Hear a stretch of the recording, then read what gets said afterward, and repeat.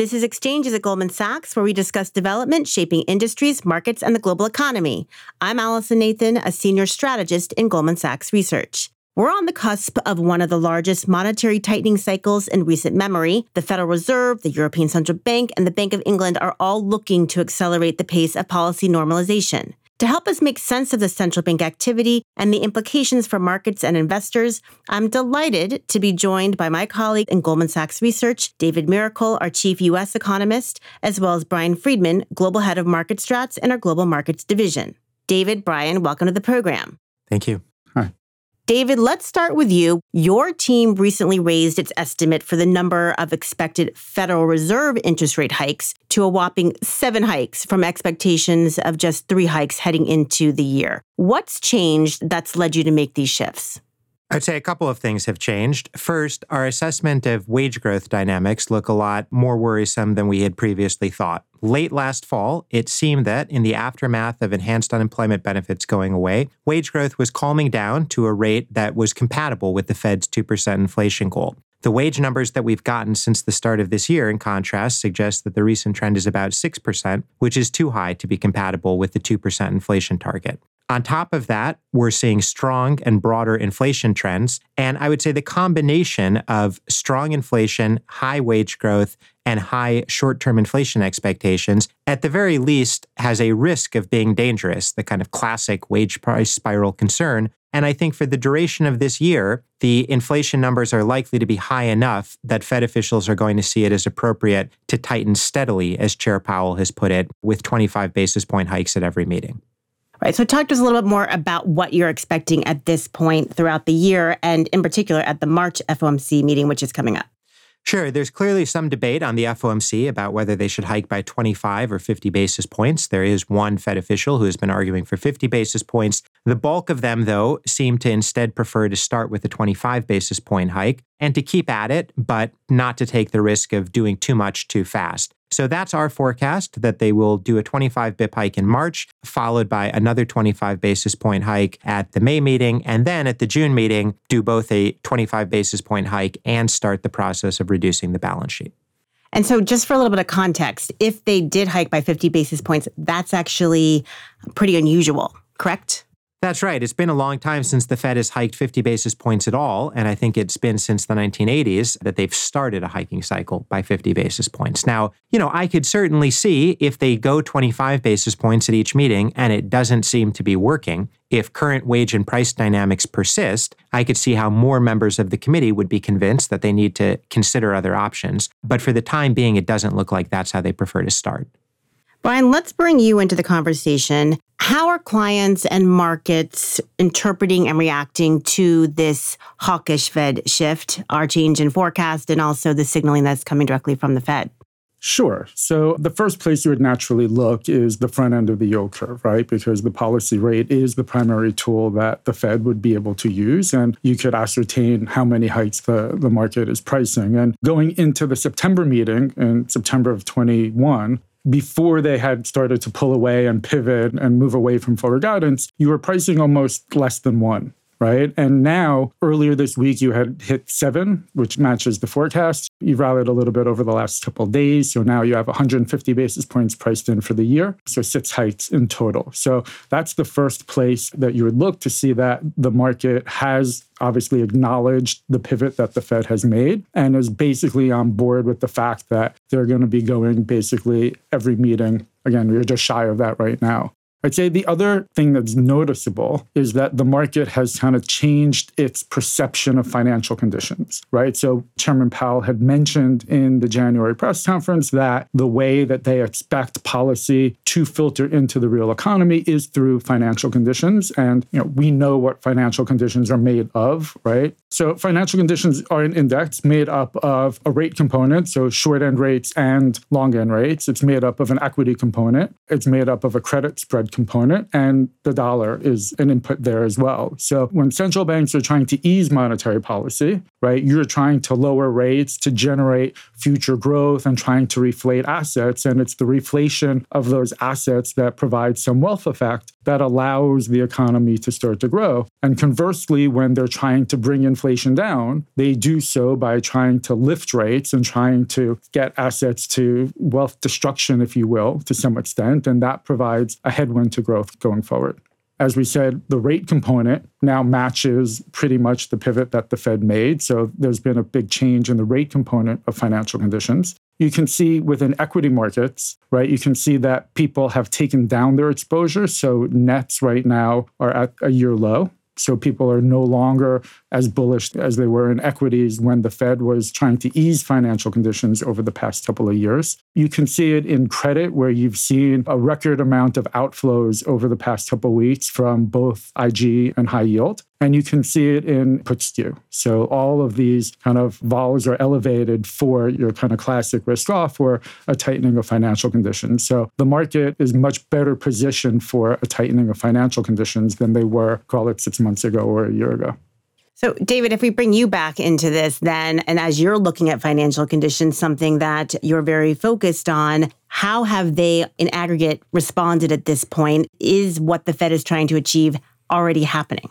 I would say the striking thing is that we've undertaken this big hawkish pivot, that the market has taken it seriously and then some, pricing 6 to 7 hikes. And yet the tightening in broad financial conditions, at least as captured by our financial conditions index, is really fairly limited so far. It is there. It has happened over the course of this year, but it's not particularly large. And what that means is that the impulse to the real economy is also not particularly large so far. We estimate that the impulse to growth from tightening in financial conditions that we've seen in the aftermath of the Fed's pivot is worth about a 1/4 to 1/2 percentage point drag on growth this year. Now, is that a lot or is that a little? Is that enough or is it not enough? It depends on what you think growth would have been in the absence of this financial conditions tightening. Our own view is a below consensus growth view. We're currently looking for 2.2% growth. That is inclusive of the tightening in financial conditions we've seen so far. But the Fed, at least as of December, when they last submitted economic projections, thought that growth this year would be 4%.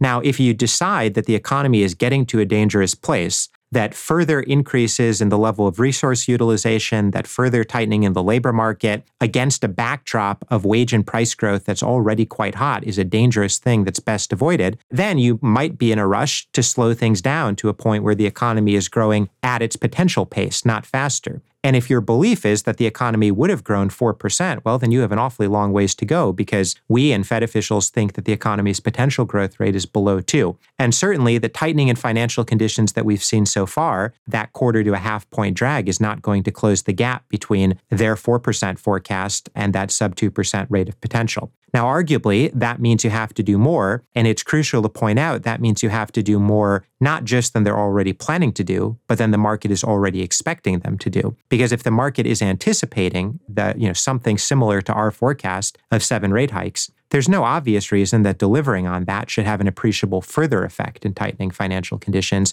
You would need to surprise the market by doing more. Right. I mean, what does explain the lack of response in the market? Have you looked at that? It's difficult to say. I would say to some degree, some people seem to imagine that the Fed simply can't take rates above a certain level, so that more tightening now perhaps means less later. Some people might think, yes, I can envision a scenario where high inflation generates much higher Fed funds rate. But if there's a good chance that that is sort of an out of control scenario that leads to recession, then you might have a higher funds rate, but not for very long. And so the transmission to longer term rates wouldn't be very high because sure, the funds rate gets to a high level, but if it only lasts for a year or two, then it's not a very large share of, say, the average rate over the next 10 years. There could be a number of other things going on, but for now, it looks like the Fed's rather considerable pivot and the market taking that seriously has not really been enough to have a large negative impact on the real economy's growth rate. Well, if they get very aggressive, as we already anticipate, but potentially even more aggressive, and we are already looking at fiscal stimulus fading as we are emerging from the pandemic era stimulus that was provided in 2020 and into last year, are you worried that we actually could be looking at increased recession risk at this point? What's the likelihood that we end up back in recession? Look, I think, if there's one thing we've learned during the pandemic, it's that it's a lot harder to do economic forecasting than usual, that the big factors that matter for the economy this year are very large risks and very uncertain risks. We estimate a very large, roughly 4 percentage point fiscal drag. Our best guess is that other positive forces, incremental reopening of the economy, further spending of accumulated excess savings, rebuilding of inventories, and so on, will offset those negatives. But a lot of these things are, a little bit hard to quantify. We don't really have modern parallels, for example, to the excess savings story. The reopening story is sort of prisoner to developments with the virus itself. So there is, I think, more uncertainty than usual. And that very large fiscal drag is, I think, a substantial downside risk. Certainly a much bigger risk than anything I had to contemplate as a forecaster in 2017 or 2018 or 2019.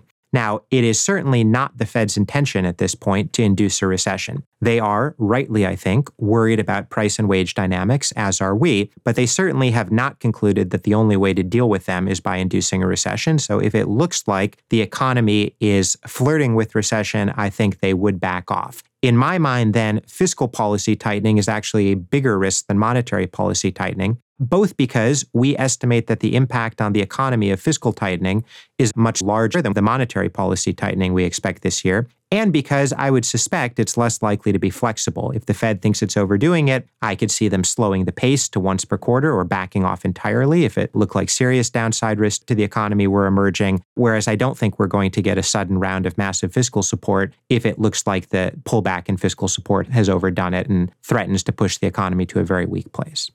Brian, what are you hearing from clients? Are you hearing any rumblings about concerns about the growth outlook? Yes, so there's definitely concerns about recession risk, right? And you could even see within the yield curve, it's slightly inverted, where the yield of late 23 is higher than the yield of late 24. So you're actually pricing in that the Fed's going to hike and then they're going to have to cut over the course of 24, in large part because of worries about recessions. I would say this is very much in line with past hiking cycles, right? If you look at how rates performed in past hiking cycles, what you notice kind of definitively happens is two things. The yield curves flatten and that the market significantly underprices the level at which the Fed is going to get to. This time around, what's interesting about the curve maybe is that you flatten to levels where you usually end hiking cycles before the Fed has doled out the first hike. But we don't think that's a huge opportunity there.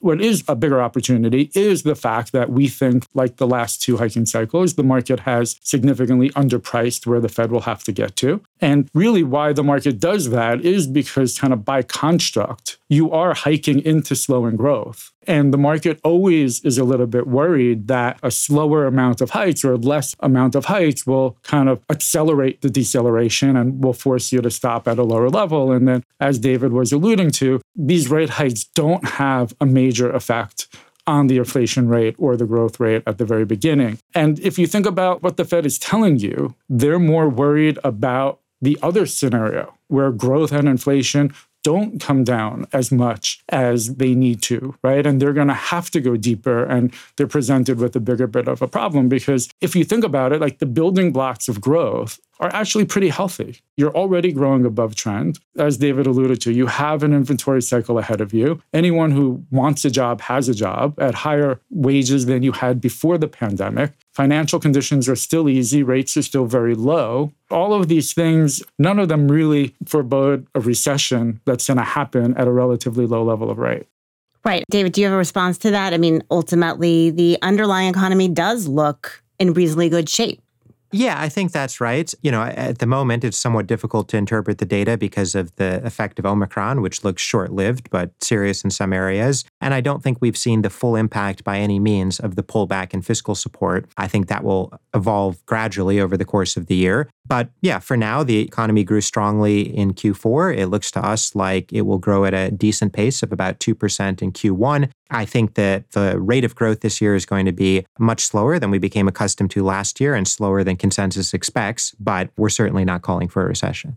And Brian, you mentioned that you think longer dated interest rates at the long end of the forward curve are too low. relative to what the Fed is likely going to have to do over the course of this cycle. Is there anything else that looks mispriced to you? And, how are you advising clients to position themselves at this point and maybe hedge some of the risks, maybe not our mainline scenario, but some of the risks we've discussed? Sure. Well, the first thing is that you do have to be cognizant that the Fed is trying to bring inflation down from 7.5 to 2 over a reasonable amount of time. And you would have to expect that in order to accomplish that, you're going to have to hike rates, take out accommodation, potentially go into restrictive, and tighten financial conditions, right? So again, financial conditions generally means all assets down. Now, within the basket of financial conditions, there are clearly some that we think are more vulnerable than others. As I alluded to, rates would be a big one of those. Right now, you're essentially saying that the Fed is going to peak out at around 2%. With inflation well above 2%, that still leaves real rates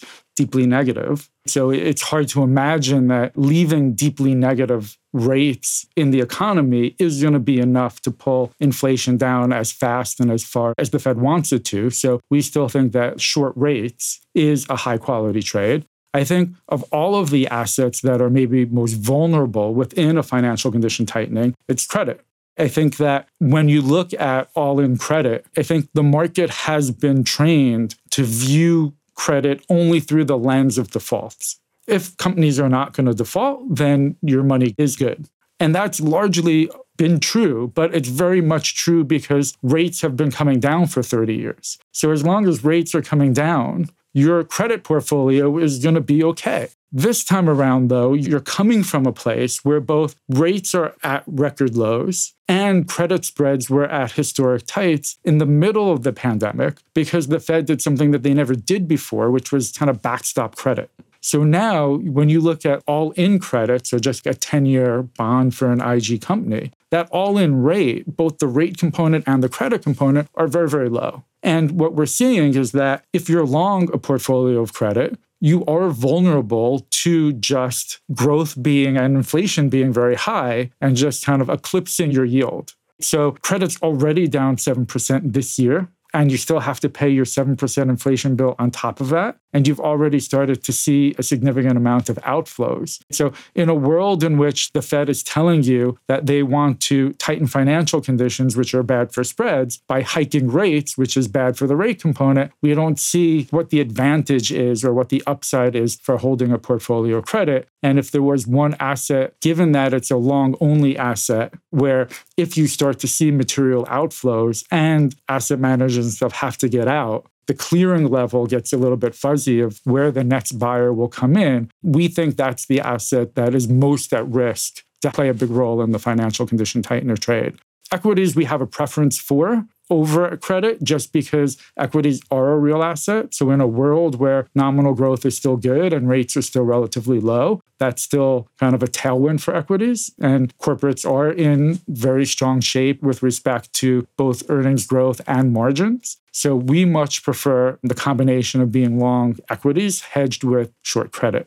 Interesting. And the other interesting point that you brought up in the context of that conversation was the fact, you mentioned this in the context of credit, but David, the other big aspect of the Fed tightening cycle will be balance sheet, shrinking the balance sheet. There's even some discussion of not only rolling off assets from the balance sheet, but even actively selling the balance sheet if there's more work to do to tighten financial conditions. What are your thoughts and expectations around that side of things? And Brian, I'll turn to you and talk about the implications of losing that big buyer in the bond market. I would think of balance sheet reduction as very much a secondary tool in terms of monetary policy tightening relative to interest rate policy. Our estimates suggest that the impact of balance sheet reduction should be equivalent of something like a 30 basis point rate hike. And with 7 hikes for this year, our forecast calls for 175 basis points of rate hikes. So that would account for the great bulk of the tightening. I think they'll start this process, though, sometime around the middle of the year. We expect them to shrink the balance sheet ultimately from about $8.8 trillion today down to the low to mid $6 trillions. That is about 3 to 4 times as much in dollar terms as they did last cycle, so it's a lot more. I would also expect them to go more quickly than they did last cycle. It's something like double the peak pace, maybe a peak pace of $100 billion per month. If they didn't do that, it would simply take a very, very long time, and I think they want to get this done on a reasonable time horizon. My sense is that most investors would not be particularly surprised if the Fed delivered a balance sheet reduction plan along the lines that I've outlined. And in that sense, I think it's plausible that much of the impact is already priced, and that if the Fed does deliver something like what most of us are anticipating, the further incremental impact of that would not be particularly large, in the same way that delivering rate hikes that the market has already priced should not have a large impact on markets. Brian, but at the end of the day, we are losing this big buyer of bonds in the market, which some people have actually argued has somewhat distorted the bond market, but, over this period. What do you assess to be the implications of that? Yeah, so I do agree with David that the Fed will use the policy rate as their primary tool. However, we do have to be cognizant of the thing that's different going into this hiking cycle is just that inflation is just much higher than we've seen in the past 40 years, right? So it's very hard to compare the last two hiking cycles, especially the last hiking cycle, where they went well before you ever had inflation, to this one. And I think David brought up the key point before, where the key part of this year will be as you go into the second half, when both the Fed and the market expects for inflation to come down pretty meaningfully, right? If inflation is not coming down as quickly as either the Fed or the market expects, then everything has to be on the table for the Fed. Be it selling bonds, be it a faster pace of rate hikes, they're going to need to get rates higher, much higher than what's priced, and they're going to have to use all of these tools. So I think it's the combination of if they're selling bonds, that means that inflation has not come down as much, and chances are they're also going to be hiking more. And we do have to be cognizant that it's not just the Fed, right? It's all of the major central banks that are walking away from QE and turning to QT in a much tighter time frame than we've ever seen before. So again, it's just one more reason why we think that being short rates is a high quality trade and that the market is just mispricing the rate at which the Fed will be able to get rates to. Let's end with a quick discussion on emerging market central banks, because it's an interesting situation in the sense that emerging market central banks usually start to tighten after developed market central banks. This time around, it looks like emerging market central banks are more on the tail end of their tightening cycle. So what are the implications of that, especially as you think about differentials in yields across geographies? Yeah, so this time was a little bit different in that during the peak of the recession, you had EM central banks do essentially what their DM brethren did, which was just cut rates as low as you can, right? Usually when you have a shock, they have to keep rates higher or even hike in order to make sure you don't have capital outflows. But so the fact that they cut to such low levels, coupled with the fact where DM central banks switched to average inflation targeting, where they allowed themselves to stay lower than usual, right? While DM central banks have the credibility to stay low in the face of high inflation, EM central banks are not afforded that same luxury. And therefore, EM central banks had to hike much earlier and much higher than either they or the market thought that they would going into last year. So it's been a pretty impressive hiking cycle. And because of the fact that now EM central banks are at the tail end of their hiking cycle, while DM central banks are just beginning, it's leaving rate differentials at very, very high levels. And because of that, we think that buying either EM currencies or EM local bonds is actually a pretty safe place to hang out, right? Because if in fact inflation doesn't fall as much as what's priced into these inflation markets, then DM central banks are going to have to hike a lot more than what's priced, while it's not clear that EM central banks have to hike a lot more from these levels. And if DM inflation markets are right, and inflation does fall starting the end of the year pretty meaningfully, then it's not clear that DM rates have to rally at all from here, while EM rates will look high from these levels. So it's very wide rate differentials, and that just presents an opportunity to hang out in those markets while you wait to see what DM central banks are going to have to do over the course of the year. All very interesting. We'll be watching. We have a few big upcoming central bank meetings that we will be monitoring quite closely. Thank you, David and Brian, for joining us today. Thank you. Thank you. That concludes this episode of Exchanges at Goldman Sachs. Thanks for listening. And if you enjoyed this show, we hope you subscribe on Apple Podcasts and leave a rating and comment. This podcast was recorded on Thursday, February 17th, 2022.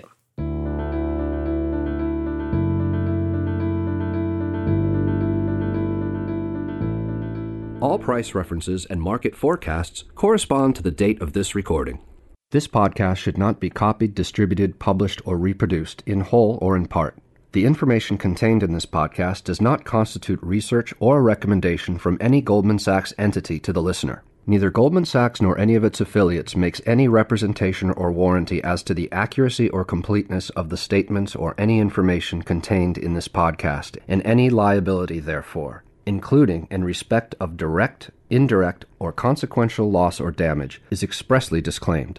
The views expressed in this podcast are not necessarily those of Goldman Sachs, and Goldman Sachs is not providing any financial, economic, legal, accounting, or tax advice or recommendations in this podcast. In addition, the receipt of this podcast by any listener is not to be taken as constituting the giving of investment advice by Goldman Sachs to that listener, nor to constitute such person a client of any Goldman Sachs entity.